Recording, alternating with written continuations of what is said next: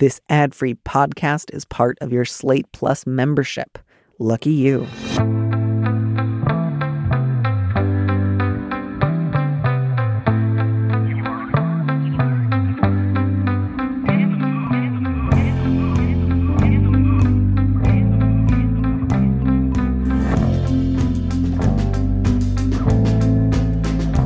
Hello and welcome back to Big Mood, Little Mood. I am your host, Daniel M. Lavery, and with me in the studio this week is June Thomas, the co-host of Working, Slate's podcast about the creative process. And this is June's last day at Slate. And June is also working on a book about lesbian spaces that I am very much looking forward to hearing about. June, welcome to the show. Thank you so much, Danny, for having me. I really appreciate it. Thank you so much for being here, especially, again, on your last day when you have lots to do. And I already feel excited about giving advice together because we just finished having a conversation about browser windows. I usually have to minimize or get rid of mine.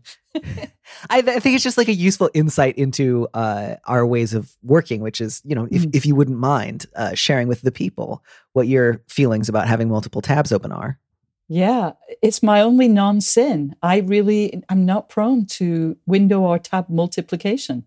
I'm a mess in many ways, but not in that particular one.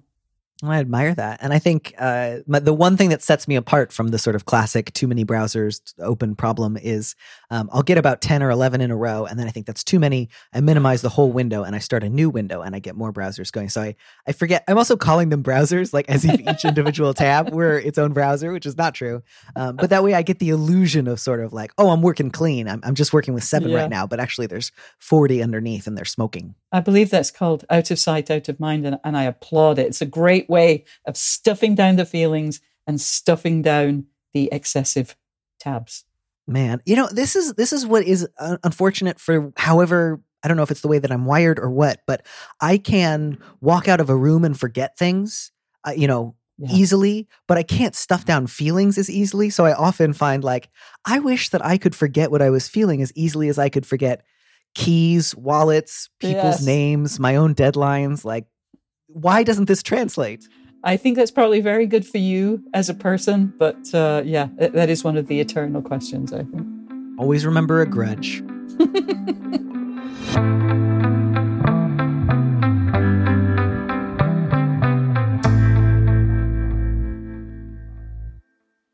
Well, hopefully there will be something especially like invigorating or freeing about being here on your last day at Slate so that will creep into our advice. I'm really excited about this first letter, mostly I think because I feel like I have finally started getting updates at the rate at which I've always wanted them. Like I just had asked for them so many times over the last few months that people finally started writing in, and I love it. So this is actually a letter from someone who wrote in back when I was doing this column as part of the Dear Prudence sort of aegis, and they have a sort of new spin on an old question. So it's part update, but also a new question.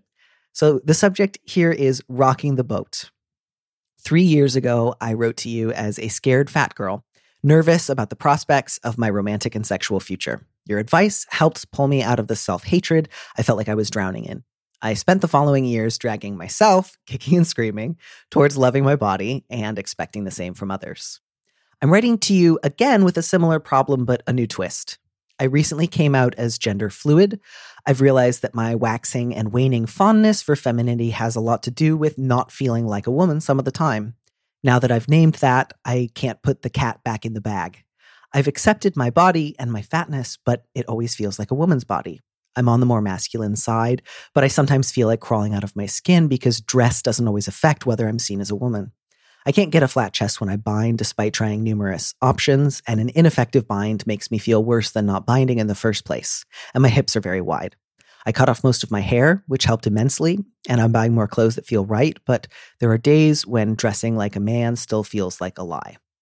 My gorgeous body is now coming back to bite me in a new way. I'm struggling to find fat trans masks to look up to or ways to make my body feel comfortable for those times when I'm just not a woman. I hesitate to think about other interventions like top surgery or the possibility of HRT because when I do feel like a woman, I love my body and it does feel like home. I've worked hard to feel this way, and changing that feels like it could be a betrayal to the work that I've been doing. A lot of the stories that I see are of binary or non-fluid trans folks making their bodies feel like home, and I'm not sure how to do that when my sense of myself is shifting and changing constantly. How can I find footing inside myself? I love it. I just want to say to you, I loved that last little image, the idea of trying to find footing within your own body. It was such a lovely image. I agree, Danny. And I found that really the key to the letter in a way, because I'm in sympathy with this letter writer. I want to compliment you because clearly your advice 3 years ago was of use to them and really helped them kind of find some footing. And, they do seem to be discovering more things about themselves, which is really only possible when you are open, to listening to your body and to yourself and to your feelings. And I do think that the key to finding more kind of solid ground with what the letter writer is going through right now is around finding some kind of anchor, where inside yourself, you kind of find the support for your fluidity. It's been recognized, but it hasn't yet kind of found equilibrium. And I can sympathize enormously because I imagine that feeling of, I'm kind of picturing the letter writer's emotions as kind of being on a boat that's like in rough seas. And, it is hard to find your footing and hard to settle. But I think I'm going to say something quite banal, perhaps, but I think that, rough seas do, they calm. And I think that just trying to stay present, trying to listen to themselves, trying to figure out, the different, how they, at the moment, it sounds like they're kind of feeling different things on different days and just kind of having some patience with themselves, giving themselves some grace to just kind of understand their feelings. Does that seem right to you, or is that a kind of an outsider's view there? No, hugely. I mean, there's so much about this that is specific to like gender fluidity within non-binary and trans sort of contexts. And there's also elements of this that have to do with more universal aspects of aging, contending with fat phobia, especially like in the context of aging. Like I think people will sometimes talk or think about the idea of achieving peacefulness with one's body or a sense of neutrality or even affirmation and affection. And then, a couple of years go by and you see your body start to change. It's like, no. My contract was with the last body. I don't know this guy. Who's this? Like somebody just showed up. And so there's ways in which I think this can be thought of from a number of different angles. So I think that's really, really useful and meaningful and lovely. And, letter writer, it was just really meaningful to me and moving to get to read this letter. And I especially found the sort of language of dragging myself and kicking and screaming in that first letter. It felt cheeky. I didn't read that and feel worried. Like, are you being too hard on yourself? Like it felt sweet and sort of whimsical. So I can appreciate that kind of language of like, this is difficult work. And a large part of me resists it because there's a part of me that's very, very attached to loathing my own size or fatness because either it makes me feel safe or I feel like it's preventative because someone else will do it if I don't, or I feel like that's what I owe the world. So I can really, really understand and imagine the work, like just the actual effort that has taken. And yeah, I think certainly when it comes to, more specific resources, unfortunately, I mentioned in my last recording, I've just gotten over COVID and I'm in an apartment in the UK where there's just the thinnest hum of internet access. So I have no ability to sort of do some of the lighter background research I might have liked. So letter writer, I will just say, I would really encourage you to seek out a lot of fat transmasculine people and a lot of fat gender fluid and non-binary people.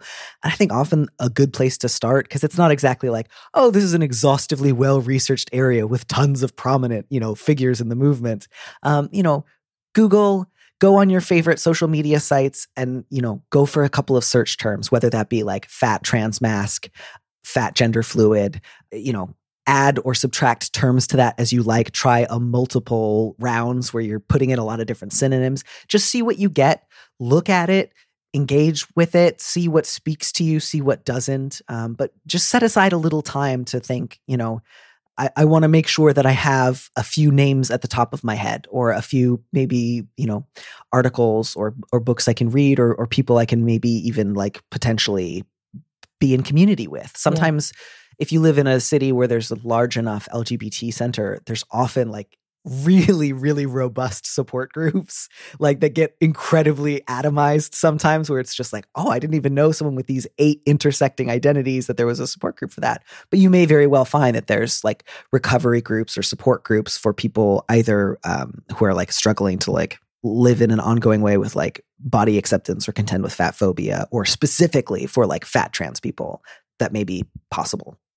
Yeah, I agree that finding some community, finding someone to talk to, more than one person preferably, and obviously, you know, I'm not going to act like it's 1997 and, you know, we have to give warnings about, you know, don't trust people online. But obviously, this is an area where it is difficult to trust that the person that you are, you know, remotely speaking with or communicating with is who they say they are. But, you know, doing what one can do to feel that, you know, you're in a trusted circle, I think finding someone to talk to, multiple people preferably, would be so useful. You know, in many ways, again, I'm a cis lesbian woman, but I kind of identify as a cross-dresser. And, you know, I always wear men's clothing. I always have. I find that, you know, those are the looks that I am attracted to, or not attracted to as in, you know, that I fancy, but that I want to wear, that I want to look like that. I want to look like a kind of a sharp, but let me finish the rest of this sentence. I want to look like a sharp, thin guy. And I am not, and don't have any kind of desire to be a thin guy. But, you know, there are many of us who want to look a certain way, or would like to look a certain way, and just can't. Like, I have hips up the wazoo. I love those suits. They just don't fit me. They don't look right. And so, like, there are a lot of people who we're not looking like we wish we could, but that doesn't mean that we need to be unhappy, that, you know, we can't find some kind of kernel of happiness or kernel of satisfaction, or definitely not hate the way we look or hate the way our bodies are. So I you know, the letter writer's situation is very specific, and I love that specificity, but she's definitely not alone. There are many of us who are facing similar sort of issues, who are not gender fluid and are not kind of struggling with those specific feelings that she is working through. But, you know, there is support out there.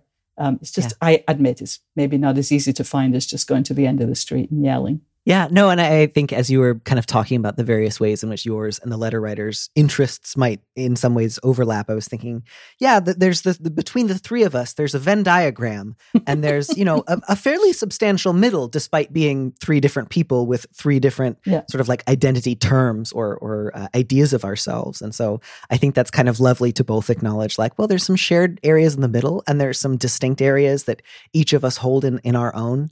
And so trying to think about it, I want to try to approach things that may be helpful to the letter writer and that I hope might be useful as thought exercises or as guidance for finding additional support in their own community. Yeah. I think, you know, especially when you were saying earlier, like, I loved that distinction between the types of clothes and look that I'm going for evoke an idea of a thin and sharp guy.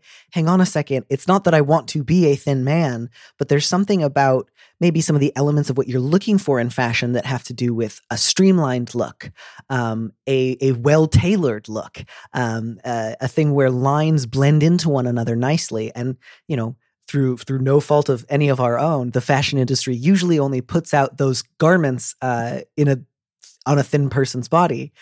Those things are not actually exclusive to thinness, but most, you know, companies, designers, tailors, etc., don't spend the additional time, energy, expertise, and money on creating those looks for other types of bodies. So I think that was such a useful moment of thinking through. Letter writer, you've kind of talked about how there's ways in which some of what you're experiencing is helped by or addressed by interventions like dress and hairstyle, and there's ways in which it isn't.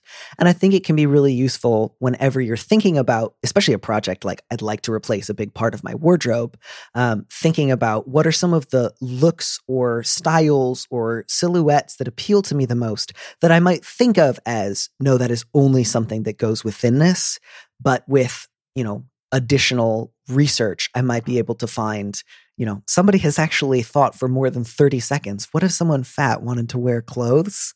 and has created something. And again, that doesn't mean all those clothes will be immediately available or affordable, but it is, I think, worth doing that background research. Mm. I did want to speak specifically to the subject of binding, just because I do have some expertise in that area. And letter writer, it sounds like you've already kind of landed on a relationship to binding, which is just mostly it's not for you. That makes a lot of sense to me. I don't have any investment in suggesting that you change that. I just wanted to mention, because you say you can't get a flat chest when you bind.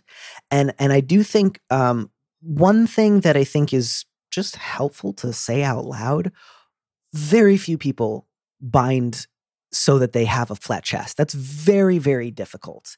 That requires relatively little breast tissue in order to get a fully flat chest. And so I think, especially if you're trying it sort of on your own for the first time and maybe don't have a lot of friends who have also bound, it can feel like, well, obviously the goal is like perfect flatness. And if I didn't get that, then I've done something wrong or it won't work for me. And again, you may feel like you've also said that like ineffective binding feels worse than not doing it at all. So you might hear this and say, great, helpful information, still don't want to do it. That's totally understandable. Sometimes it can be helpful to get a better sense of like, what's the norm, right? Like, where do I fall within most people who bind? Most people who bind see, a more streamlined silhouette. They see a reduction in volume. Obviously, the shape of the chest looks different. It doesn't look like a bosom in the same way that it might without that kind of intervention. But I would go so far as to say most people who bind do not achieve total flatness. And so, again, you might still decide, I don't want to do it anyways, and that would be perfectly reasonable. But just so if it's at all helpful to know that that's not actually a horizon that most binders approach, the best I usually got was like something that I have sometimes affectionately referred to as the uniboob. And it was flat in as much as it didn't have like an obvious roundedness, and I could put a flat shirt over it and it would button up more easily, but it was not flat in the sense that, if you would put me next to a version of me after top surgery, those two shirts would look the same. Anyways, kind of a long rambling way to address a line that doesn't actually bring up a lot. I just think, it's so hard already trying to change your appearance when you already struggle with, internalized fat phobia or fear or anxiety. And so then, especially if you're doing something new and you worry, oh, I'm doing it wrong, that can feel just like I'm alone and I'm failing. And those two things are two terrible tastes that go badly together. And sometimes it can just help to hear somebody else say, you are not alone in that. Mm. Well said. I feel kind of grateful here that we have two different people with sort of distinct, but also like you and I we have different identities to the letter writer and to each other, but they both don't involve the word fluid. So we can maybe try to speak to that element. Again, like not thinking we're going to be able to offer a perfect solution, but do you have any thoughts about how you might want to advise someone who says, I'm trying to think about my life in the context of possible transition and hormonal interventions, but it's really important to me to acknowledge I don't always feel this consistently. So what's on the table, what's not on the table for me, given that?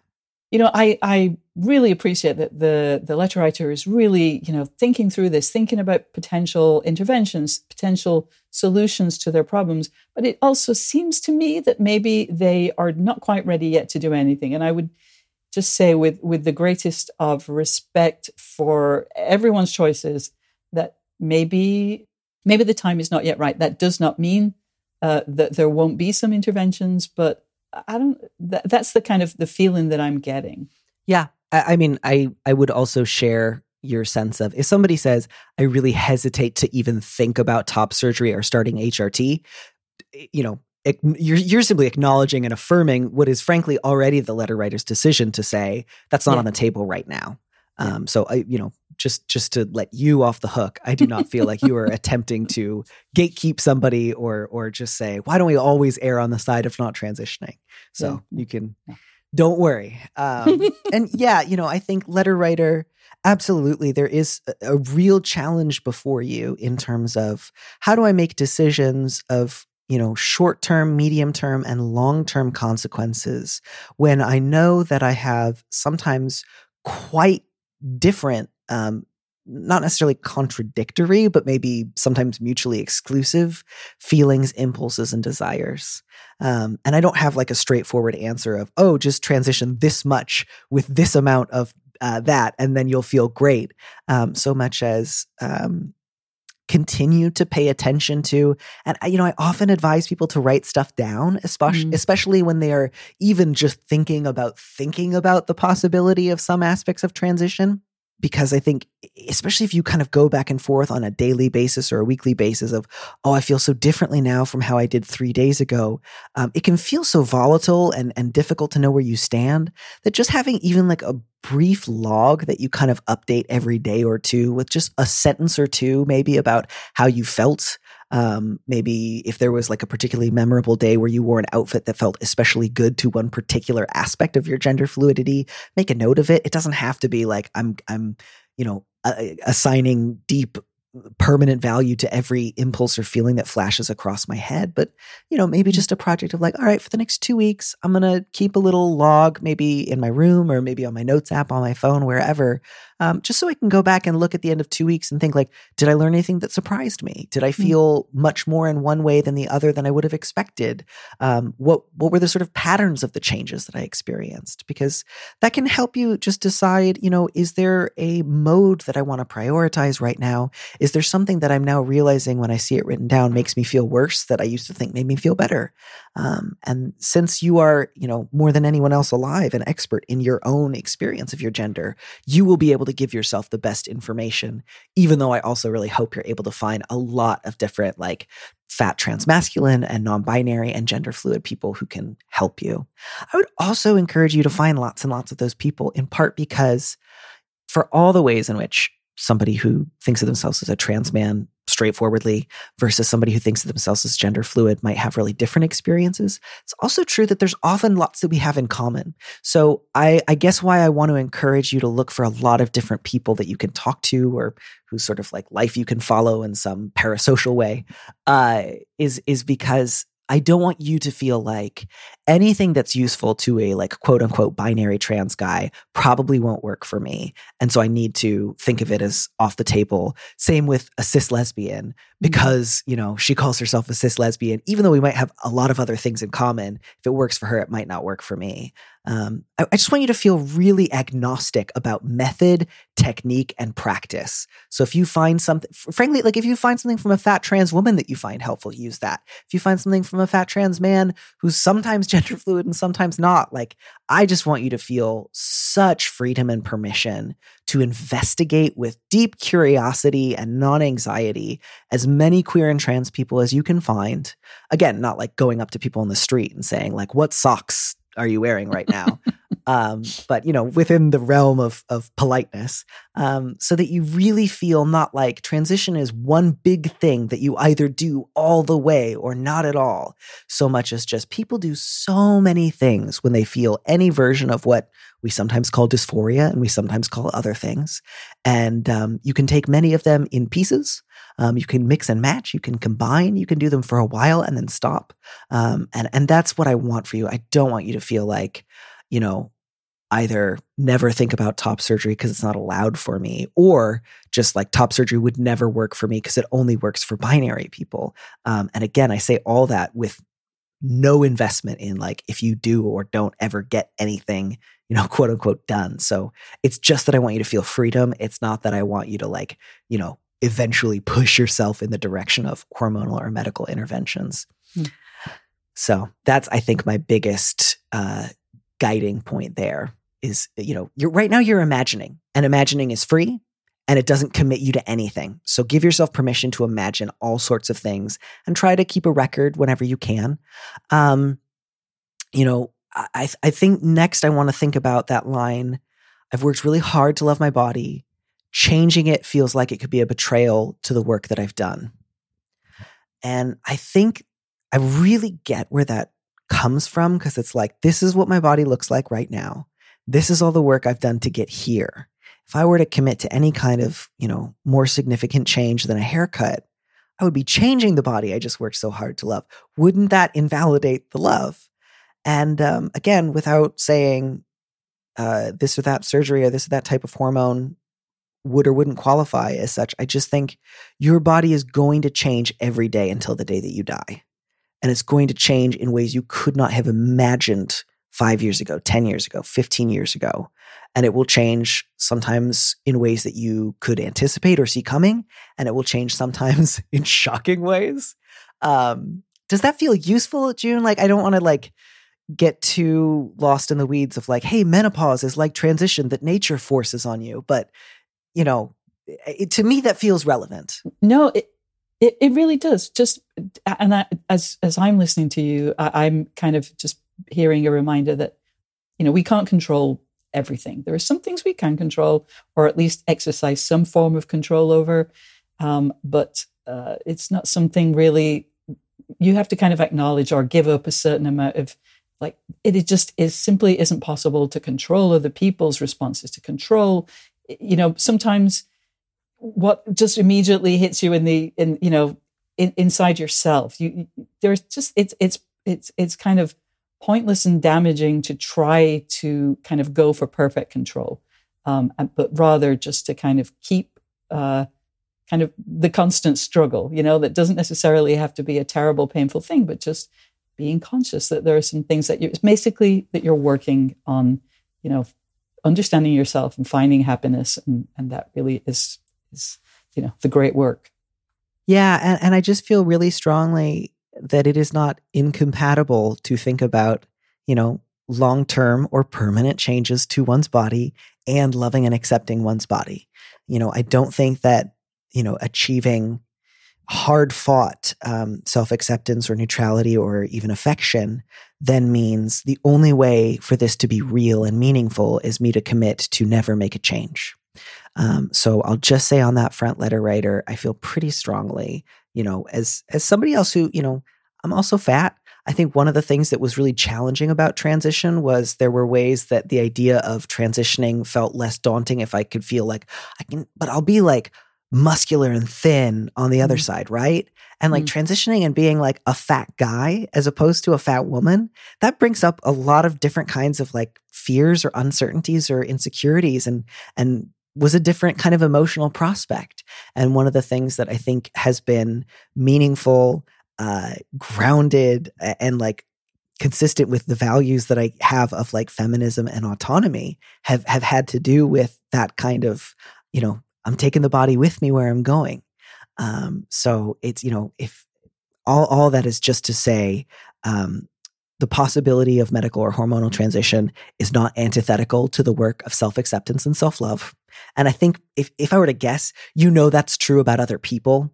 And so it's just the question of turning it on yourself. And I think that's not uncommon for, you know, people who are thinking about the possibility of a transmasculine-ish transition, is that fear of, is that abandoning a feminist project of self-love? And, you know, congratulations, the jury's back in on that one. It's not incompatible. We checked, we asked, it's okay. The water's fine. Letter writer, I realize I've gone way over time on this one because it spoke to my heart. You know, I got, you and I have fatness and transmasculinity ? In common. So, you know, I feel for you deeply. Write back anytime. You don't have to wait 3 years. You know, keep that log, do the 2 weeks, write back, let me know what you think. Or don't, you know, tell me you didn't and that you thought it was a dumb idea. That's fine.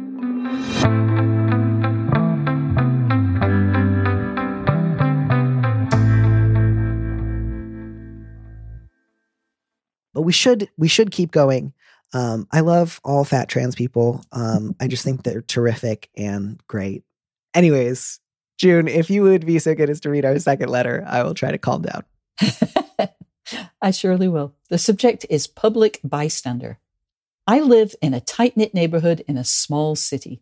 Earlier this year, I walked home when I overheard a couple fighting on the sidewalk. Eventually, the man escalated to physical threats and intimidation. I yelled out when he tried to take the glasses off her face. He fled, and I sat with the woman for a while on a stoop. We exchanged information and realized we knew of one another through work and mutual acquaintances, though we had never met before. She was embarrassed. I assured her that I could keep her confidence and affirmed that what he had done was domestic abuse. She confided that he had been getting worse over the last year during an anguishing custody battle, and she took down my statement of what I'd witnessed to share with her lawyer just in case. But she didn't want to involve the cops because of the risk of racist police violence. I promised her I wouldn't tell anyone what I had seen. I asked her to tell her loved ones about that night and not keep it to herself. I said to reach out if I could be helpful. I got the impression that she's handling an awful situation with resources and support. Recently, I was talking with a relatively new friend when we started discussing our love lives. She's polyamorous and started talking about this great new guy she's been seeing. She sounded pretty infatuated. He is dating around and has also been going through a messy divorce and custody battle. She asked me directly if I knew the person he was married to. This is the same guy I saw committing unquestionable domestic violence. I don't know what to do. I feel a moral obligation to warn her, but I promised his ex-wife I would keep her confidence. I also worry that if I tried to say something without going into detail, I'd sound like an unreliable gossip. If someone told me a new partner was non-specifically bad without reason, I would become defensive and pull back. How can I tell my friend about this person who I don't actually know without saying what I saw? Oof. This one is, I feel so much for this letter writer and both the difficulty of their position and also just the sadness of what they've witnessed and then not kind of knowing what happened to that woman that they spoke to. Did you have any sort of immediate thoughts about what you thought this letter writer ought to kind of keep at the top of their mind or other resources that you hope the letter writer, I think I mostly want to start by saying, I hope this letter writer asks for advice from multiple fronts, not just from us. Like one of my thoughts was like, I'll say what I think is helpful, but also call your local women's shelter, ask them, maybe call the National Domestic Violence Support Hotline, get them in the mix, maybe talk to a therapist, like get a lot of advice, I guess is what I wanted to start with. That is great counsel. I agree. This is such a tricky situation. And maybe because I am in my last day, as an employee of Slate, I'm thinking back to training that one gets at work if you're a manager. In certain situations, there are times when if someone comes to you and says, I just want this to be between us, it can't be. Just because there are certain obligations to report certain kinds of behavior. If you're a therapist, there's a confidentiality with your client, but there are certain things, if they happen, you're obliged, you're mandated, you're required to report them. Now, I don't think this is quite at that level just yet anyway, but I do think that the letter writer, so I don't know if it's obligation exactly, but I do think maybe there is, I think she said, a moral kind of sense that I should say something. And I think maybe that's true. I absolutely understand her desire not just to seem like a tittle-tattle, to use a terrible phrase, but I think that's kind of the vibe that she's concerned about. She doesn't want to look like a gossip. But this isn't really, this is not about like scoop and goss. This is about protecting someone from someone who's potentially violent and threatening.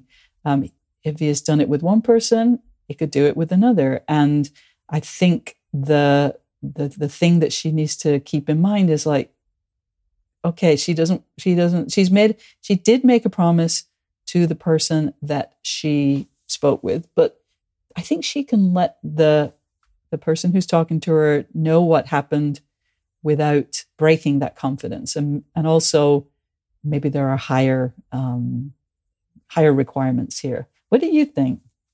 Absolutely. I really understand why this letter writer feels deep conflict, because that was a promise that she made sincerely.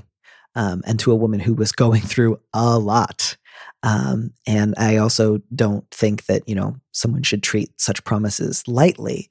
But I do think it's also true that there are times when, after careful consideration, you might need to decide, I told someone that I would keep a confidence. I have now realized that ability to keep the confidence directly conflicts with somebody else's potential safety. And I have to change my mind, or I want to change my mind. I choose to change my mind. And that is not, there are competing goods here. And so I guess I just wanted to say, I don't think this letter writer is contemplating going against that confidence lightly. And I also I think there are ways that you can work to prioritize the first woman's position. And again, that's not to say just like absolutely go for it, tell your new friend, but I think you can at least give it serious thought and consider it without worrying that would either mean like violating this confidence unduly or putting the first woman in more harm's way, which frankly I think is more important even than the worry about breaking the promise. I think the key here, letter writer, and I understand really too why you don't want to just say something vague, in part because this is a new friendship. And when you utilize friendship to try to warn someone against making or continuing with a new relationship, you really do lean on the history and the trust that you have with that person because of what they know of your character. So when it's a new friend, part of what's really challenging is you think, well, she doesn't actually know me very well. And she's wild about this new guy. And I think most of us know when someone is in the throes of a heady new romance, it is very difficult to suggest that they stop or to warn them. And that even a best case reaction often looks like, well, I'm not going to take that under advisement, but I'm not mad at you for saying something. So I think in addition to you're saying, like, I think if you're going to make a serious warning about somebody else's character, you should be able to back it up, which I think is appropriate, especially when it's with someone you don't know very well. But I think the key here, as this was a long preamble, I think the key here was you witnessed this happen in public. This happened out on the street. So it's not as if, and again, it doesn't sound like it was, at noon on a crowded piazza where dozens of people saw, but there's not really an expectation of privacy there for either party. And I don't mean that like, therefore your promise was meaningless. I just mean you can share what you saw without confirming that you were present in the way that you were present. And you can describe, I'm trying to think through, again, this is why I'm really glad that we started with talk to other people with specific expertise in domestic violence. Because again, I really understand why you would be reluctant. I think it's reasonable to assume if you do speak to your acquaintance and you share what you saw, my guess is she will probably try to, either she will dismiss you and get angry, which I hope doesn't happen, but might. Or I think it's unlikely that she would just say, wow, thank you for telling me. I'm going to break up with him without saying anything and just move on. I think that would be ideal. I don't think that's likely. It could happen. I think the likelier option would be that she would try to talk to him about it. And that would be where there would be potential for, could he then blame the ex-wife? Would he get angry with her again and try to hurt her in some way? And that, I think, is the underlying biggest fear here is like, what if I say something and then she talks to him and then he tries to hurt his ex again? Yeah, I agree. And the kind of, as a potential alternative to that, there was one kind of half measure that occurred to me, which would be kind of cautioning the new acquaintance in a very general way. So that, yes, it did seem more unspecific and it did seem more like gossip, but just to maybe set an alarm or just to kind of have them be on the alert, more than just in the base way that all women are, or that, that many people are. That I think that is, a less satisfactory solution. But I would understand maybe if that was what was chosen, because there is a real risk of there being an absolute physical, violent blowback on the original, person who was the victim of domestic abuse. I also am very aware. I'm quite conscious of the letter began by talking about living in a tight-knit neighborhood in a small city. I grew up in a small village. And, that feeling of everybody knows everybody's business. If I do something, everyone will know. If people take against me, there will be consequences. If people, whatever that consequence is, that there will be repercussions within the community. It might affect your kind of comfort level. There might be awkwardness.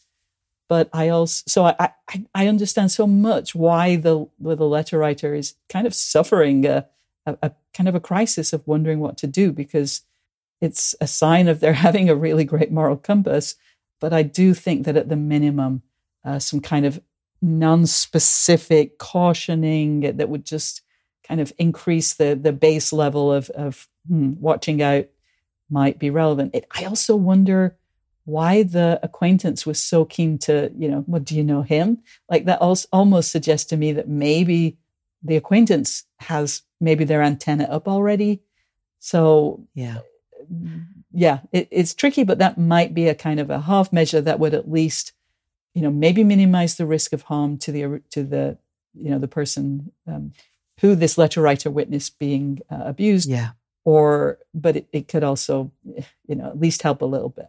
Yeah. I mean, I think there are certainly ways in which this is a fairly unique and in some ways like high stakes and highly dramatic version of a not uncommon problem, though, which is like a small, tight-knit community, even if that's within a larger city, of a lot of mutual friends, mutual acquaintances, mutual colleagues, people in the same line of work, where there is, somebody who has abused one partner and is now dating someone else who doesn't know that first partner, and that sort of question of what do the mutual friends or acquaintances do?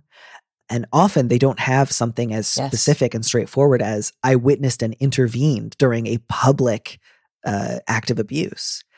And so, letter writer, I think what is, I don't want to say like helpful here, but like something that can work in your favor here, again, is this happened in public so that you do not have to describe yourself as someone who intervened. You don't have to even describe that it was his ex-wife. But I would wonder if saying something like, and again, like I also think that's part of why the new friend asked about this, even if she's not conscious of it, even if all she's gotten from him is that sort of bog standard preemptive, I have a crazy ex that abusers sometimes share with new partners to preempt any stories of like violence, harm, or abuse. Even if all he's kind of done is say like, yeah, I've had a bad divorce, I don't really want to talk about it, but it's been pretty wild. Or he may have shared more. I don't know. Maybe he's gone so far as to say, if you ever run into this person, you should know she has bad things to say about me, trying to preempt you. Like if he recognized you, I don't know if he did, but that's possible too, that he had said like, this person's got a bad story about me, but it's actually this. Like this is really, really common for somebody who I think is at the level of anybody who would physically abuse and intimidate their partner on the street is probably, that's usually not the first time.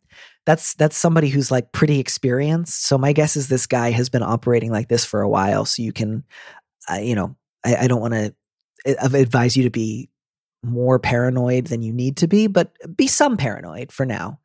So yeah, my guess is on some level, conscious or unconscious, aware of her own discomfort or not, your new friend might have asked you about that because part of her is thinking this is weird. It's weird when someone you've just gotten to know tells you something that sits weirdly with you about their last partner, and it makes me feel like there's something I don't know yet, but I don't want to think badly of this great new guy I'm dating. So let me ask around for some reassurance. That's my guess. Again, that is simply a possibility. All of that is to say, you were asked a direct question. You were an eyewitness to his abusiveness. It was abuse in a context where plausibly you could be one of multiple people who saw. And I think you should seriously consider telling her. I'm just putting all that together to say I think you should seriously consider it. I don't mean that you are on the hook for whether or not this guy chooses to abuse any future partners in the same way he abused his ex-wife. That is not your responsibility. But the question has been put to you and it's sitting with you and you're thinking about it. And so I just want to give you a lot of freedom to keep thinking about it. And if I were in your position, I would be asking advice specifically from, people who are experts in dealing with domestic abuse. If I pursue this course of action, what are the risks to my own safety? What are the potential risks to others' safety? Not that like I'm responsible for, but just to be aware of. What's the safest way I could go about it? And can I live with the possible fallout on either side of doing or not doing something? So this is the research stage, but with an eye towards if there's a way you can do it, I would encourage you to do it. So all of that said, I think something like, I didn't say anything at the time because I was really surprised. But I actually do know something about this guy. Earlier this year, I witnessed him harass and attempt to physically abuse a woman. I don't want to go into extensive detail because of the sensitivity of identities here. And I also know that you and I are just getting to know each other. But I can tell you some details about what I saw, maybe what he was wearing, maybe what he did, anything that, is useful, and say, I would not have known. I'm so sorry. I realize this is incredibly jarring, and this might be really difficult to incorporate with your sense of what a great guy he's been so far to you. And I'm here if you want to talk about it further, if you have questions. All I know is that if I were in your position, I would want to know. And I don't believe that without consigning him to outer darkness forever and saying there is no way that he could ever get the kind of help and change his life in such a way that he could become a non-abusive person, I don't think that I wouldn't recommend him to date anyone. If you had asked me, should I go out with this guy? I'd tell you no. So sorry, that's a little rambling. I don't imagine you'll say any of that verbatim, but I think you could say those things without violating privacy. Because again, this happened outside. That's what I keep coming back to. This happens outside. Other people might have seen, she might be feeling weird because other people have maybe said things like, I think I saw that guy pushing a woman around on the street in the fall. Unless it was just a deserted street at midnight and you were the only person out there, I think the odds are really good at least one or two other people saw and put two and two together. And so you might not be the only person who witnessed it.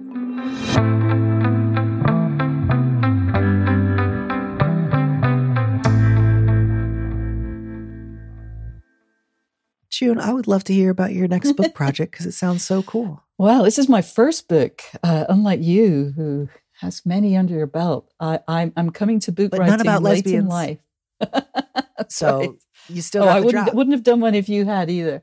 So this is going to be my first book, and it is about the kind of iconic spaces, not specific places, not like the Cubbyhole Bar or Lama's Bookstore, but the concept of lesbian bars, feminist bookstores, lesbian land, the softball diamond, sex toy stores, and vacation destinations. And it's a kind of cultural history. And I think my main impetus was just, as somebody who is more mature in the community, I've been working in sort of on feminist projects since the 1980s. And there's some misinformation, but the biggest problem is that people just don't know about the community, about our history, both people who are inside the community and outside. When we started Outward, which is Slate's LGBTQ section, we noticed that kind of basic explainer type pieces did really well. Like, why do lesbians drive Subarus? Just kind of weird things that are just, old hat to me. And I think to a lot of people of a certain age, they did really well because I suspect back then, this is just projection, that a lot of straight people were hopefully a little bit ashamed that they just didn't know anything about, people who they worked next to or were their cousin or their sister or maybe even their mom. And so there's both a desire to just kind of share this rich history and some amazing stories, but also to set the record straight. Because I also see a lot of young people with just some weird ideas about what queer life was like in 1980. Do you see then, because my first thought would have been that your audience would have been maybe younger queers who, as the sort of classic problem is each new generation comes from various families from all over the world. So they don't necessarily immediately come into a sense of collective histories. Or do you see this mostly as a sort of explainer itself for straight people, or both ideally, or a bit of both? I mean, I know that's kind of maybe the worst answer. It's neither feast. It's not bad to say you're writing for multiple audiences. Don't be down on yourself. But it also feels like it's an odd little somewhere in between. I guess I don't like to mess with Mr. In Between. Is the reason I'm a little bit wishy-washy there. But you're right that one of the basic challenges of our community is that everybody starts at zero. Every single person starts at zero almost. And I think one of the great achievements, maybe the greatest achievement of the LGBTQ, civil rights movement is that we are no longer alone, that not everybody starts at zero anymore. That you can turn on your TV and see girls kissing, or you can turn on your TV and see, a documentary about the the Black Cat Cafe raid or whatever it happens to be. Like there is much more, we are having to hide less and having to kind of fight to discover things less. But at the same time, there are good reasons why people, even who are quite interested, don't know stuff. Everything was just, if you lived in a city that had a queer newspaper, maybe you would know something about what was going on in your city. But there's so many limitations even to those publications that, there are so many people who are genuinely interested who don't know some basic things. And I've been, I consider myself an expert on lesbian history and queer women's history, and I am discovering a lot as I'm researching this book. So I'm still very much at the beginning, and I wish I were a little further along, but it's a very fun and exciting, and it's a project that really fills me with both that kind of intellectual satisfaction, but also, oh man, there are just some great stories, Yeah. Oh, that sounds thrilling. So then my next question is two-part. One is, do you have then a sense of when your book will be bounded, like in time? Like, is it 20th century? Is it just a few decades? Do you not know yet? And then the other is the question of research, which is, did you mostly know going in, I'm going to be looking at these archives or the histories of this or that organization, and then you've simply found more than you thought?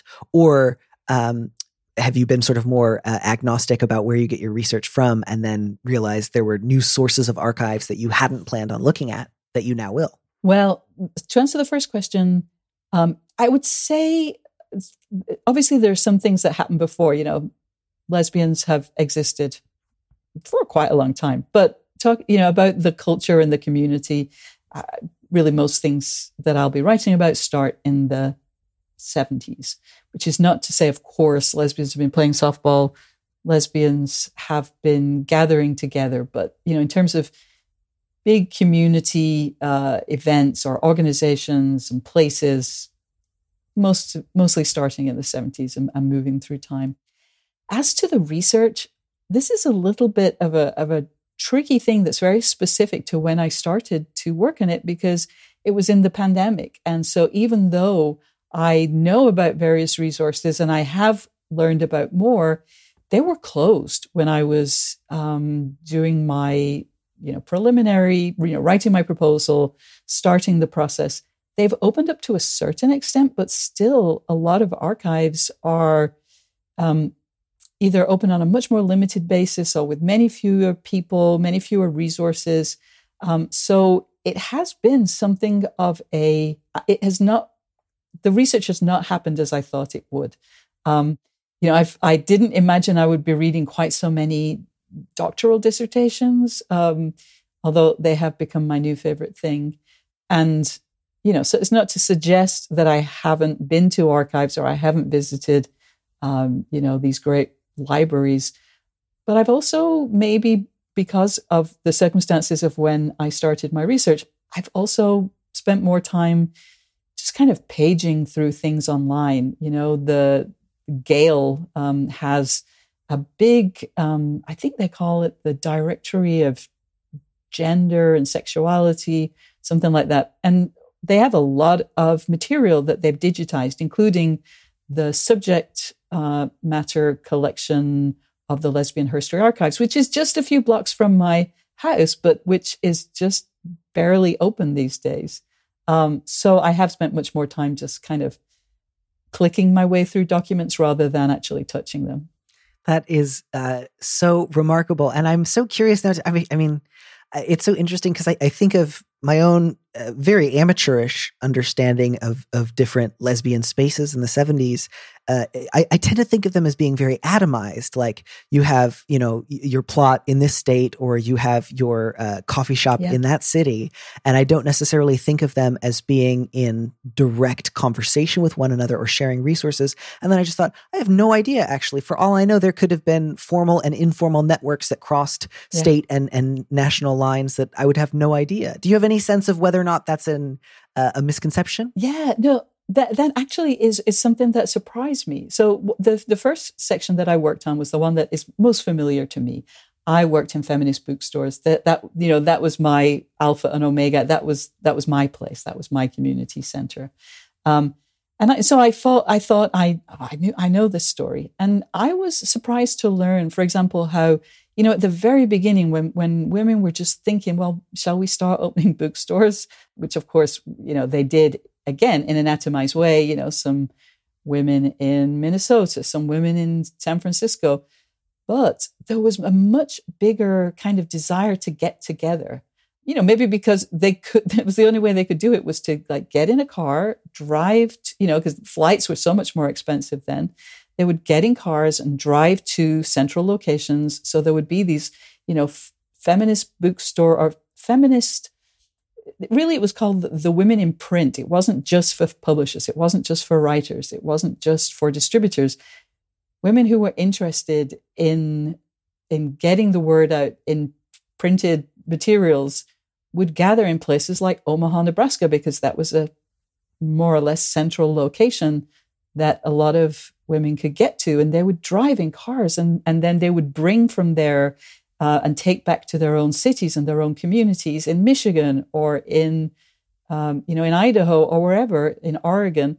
They would take physical materials, they would take ideas, new groups would start and would emerge. And it was often through atomized groups getting together and starting more atomized groups because of this.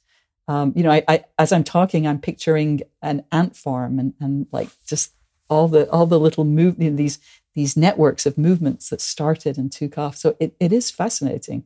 When you can't just text someone, when you can't just, send someone an email, people used to get together in person.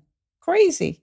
Yeah. No, I mean, that's amazing. I'm thinking now of the big sort of controversy when the Daughters of Bilitis started to disband and somebody made off with the mailing list for the latter and used it to start their own lesbian network elsewhere. And there was, I don't remember if it actually like went to court, but there was a real back and forth of like, you can't take that with you. Yeah. And that the person who took it started Naiad Books, in which, terrible trash in many ways. Oh, I remember Naiad Books when I first came out, like I bought everything they had. In many ways, terrible trash. But actually, when I think of it, as I say, I worked in feminist bookstores. Women would come in every weekend. They would buy an armful. They would buy them by the armload, and so not only did they give people new ideas of the lives they could lead, but also they kept feminist bookstores in business. They kept feminist publishers in business. They allowed lesbians to write and get paid for it. There are these odd little things just spark so much more. In many ways, it is about how things move out from the center and create new things. Emergence. It's really interesting. Yeah, no, it really is. I also was glad I finally remembered it was Rita Laporte who had stolen it. Because it was after Phyllis and Dell had fled to San Francisco. I think you flee if you steal the list. You just move if you're not with the list. But, I remember, she's the one who took it with her. And I love, too, what you were saying about Naiad Press, because I think one of the reasons that, especially when I think about it in the context of like lesbian pulp fiction, the idea of trash or like trash interested publishers is so useful because at least in part what that means is we don't have a rigorous screening process for content. And so of course you often get lots of badly written trash, but trash also can just refer to things outside of the bounds of what is considered acceptable to print in other formats and how useful that trashiness has been for queer histories. Yeah, no, the pulps again is so fascinating because some of them were good. There were a few lesbian authors and, many were written by men. They were just absolutely, it was a factory system. Many of them were utter junk, but they still had real, really positive outcomes often. That there are so many people who say, like, this was the first time I realized that what I was struggling with was like an identity, that there were other people like me out there. It's maybe hard to almost believe that now. You didn't know that lesbians were a thing. You didn't know that homosexuality was a thing. But of course, how would people not think that way? And so seeing even sad stories, even, formulaic nonsense with, templated endings, they would still indicate that there are bars in Greenwich Village where these awful people gather. And, we all do this. We all read things, not seeing what we're supposed to see, but seeing something else. I remember growing up as a kid, reading the horoscope in the newspaper, and they'll say, somebody of the opposite sex. And I thought, yeah, no, the same sex, man.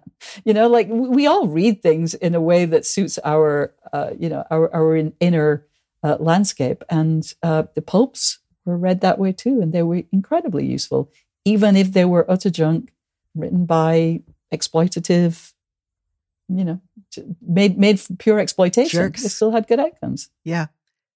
Yeah. No, it's so fascinating to me, especially in the context of these latest rounds of increasingly homophobic and transphobic legislation, which, is too depressing to spend a lot of time on here. So we're not going to, but without in any way, trying to minimize the seriousness of those laws. One of the things that it does remind me of that's sort of fascinating is this, I think, fundamental truth, which is that somehow queerness and transness don't need to be taught. They're somehow the more eternal and natural of the things, because somehow we figure it out every generation. And heterosexuality is the one that has to be carefully taught, lest we forget. Again, none of that means, it's good that there's more repression and violence, because that'll just teach us to be sneakier. I don't mean that at all. It's horrible. No. Don't do it. But it does remind me of the oddness of just that idea of queerness springs eternal. And that's sort of fascinating. And I'm so excited for your project. I can't wait to read it. Thank you. I love spaces. I love thinking about spaces. And there's a funny, again, little overlap in our Venn diagrams. I've been working on my next book, which is my first Fingers Crossed novels. I'm finally writing that Barbara Pym pastiche I've been threatening to write for the last decade. And I've been thinking about it, especially in the context of Pauline Brenn's nonfiction book last year about the Barbizon Hotel, and specifically women's hotels, as this sort of bridging moment in women's communities. Prior to the 20th century, primarily you'd be seeing those in religious communities, some of which would be state sponsored and some of which wouldn't be. And then, more in the 60s and 70s, you get the beginning of explicitly lesbian or explicitly lesbian feminist communities. And in the sort of 20s to late 50s, one of the bridging points, obviously not the only one by a long shot, is women's hotels. And they had such a brief flourishing moment that also coincided with Art Deco architecture, which is one of my favorite aspects of the 20th century, aside from the automat. So that's, Yeah.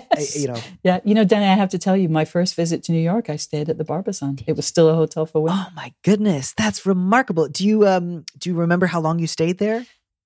I stayed for a week. I was 18. I really don't remember anything at all except going to the roof for some reason. And maybe that's one of those invented kind of memories. And there was so much that was overwhelming. If you threw all your clothes off the roof, then it was an invented memory, because that's Sylvia Plath and the Bell Jar. That I didn't do. No. That is remarkable. That's very cool. I've been reading that the rooms were quite small and sort of monastic. Was that your sense? Yes. That's my recollection. Well, obviously. And it must have been cheap too, because I had zero money. I was traveling to the US because I was doing American studies at university at a time when there was funding and when we got grants and so on. So I had some source of funding, but I had no money of my own, so it must have been cheap. It was famously for decades cheap. I don't know if that was always the case throughout the different ups and downs of the 70s and 80s, but I do know that at least as of last year, there are still 5 of the original women who had rent-controlled apartments in the Barbizon who have survived it first going co-ed and then going condo. When they redid it in the last go-round, I think in 2012, they all got put up in nearby hotels, and they're back in, and it's just women in their 60s, 70s, and 80s still paying $30 a month to live at the remodeled beyond recognition. But still, for those 5 women, the Barbizon Hotel is not done, and I just think that's amazing. June, you were amazing. Thank you so much. Danny, this was so much fun. I love just coming up with an idea in 5 minutes and then telling someone that that's what they should do with their lives. So obviously this was pure pleasure. It was. Have a great rest of your day. Thank you so much. It's been a joy working alongside you, and I can't wait to read your book. Thank you so much. And definitely, the feeling is definitely mutual. Thank you, Danny.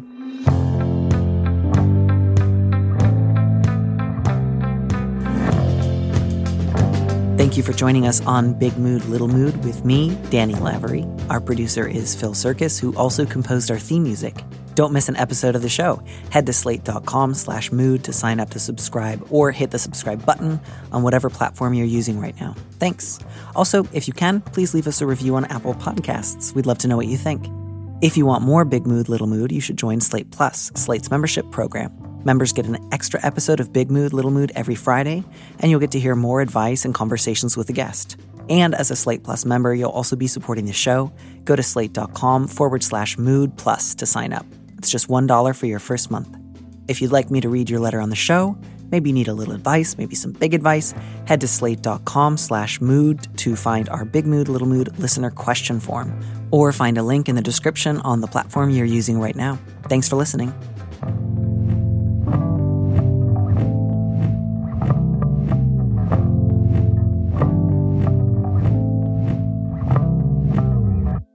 And here's a preview of our Slate Plus episode coming this Friday. You're placating your mom, and it's not working.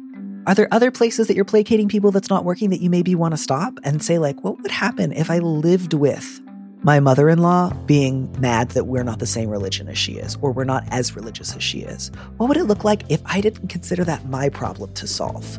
I could still be polite and respectful. I'm not telling you to mail her atheist tracts. I'm saying, what would it look like if you floated the idea with your partner of saying, what if we didn't do that? How would we live with her saying, this upsets me? How could we politely say, I'm sorry to hear that. I wish you the best. Why is it reasonable that you pantomime a religious expression that means nothing to you in the midst of all this other placating you're doing? To listen to the rest of that conversation, join Slate Plus now at slate.com/mood.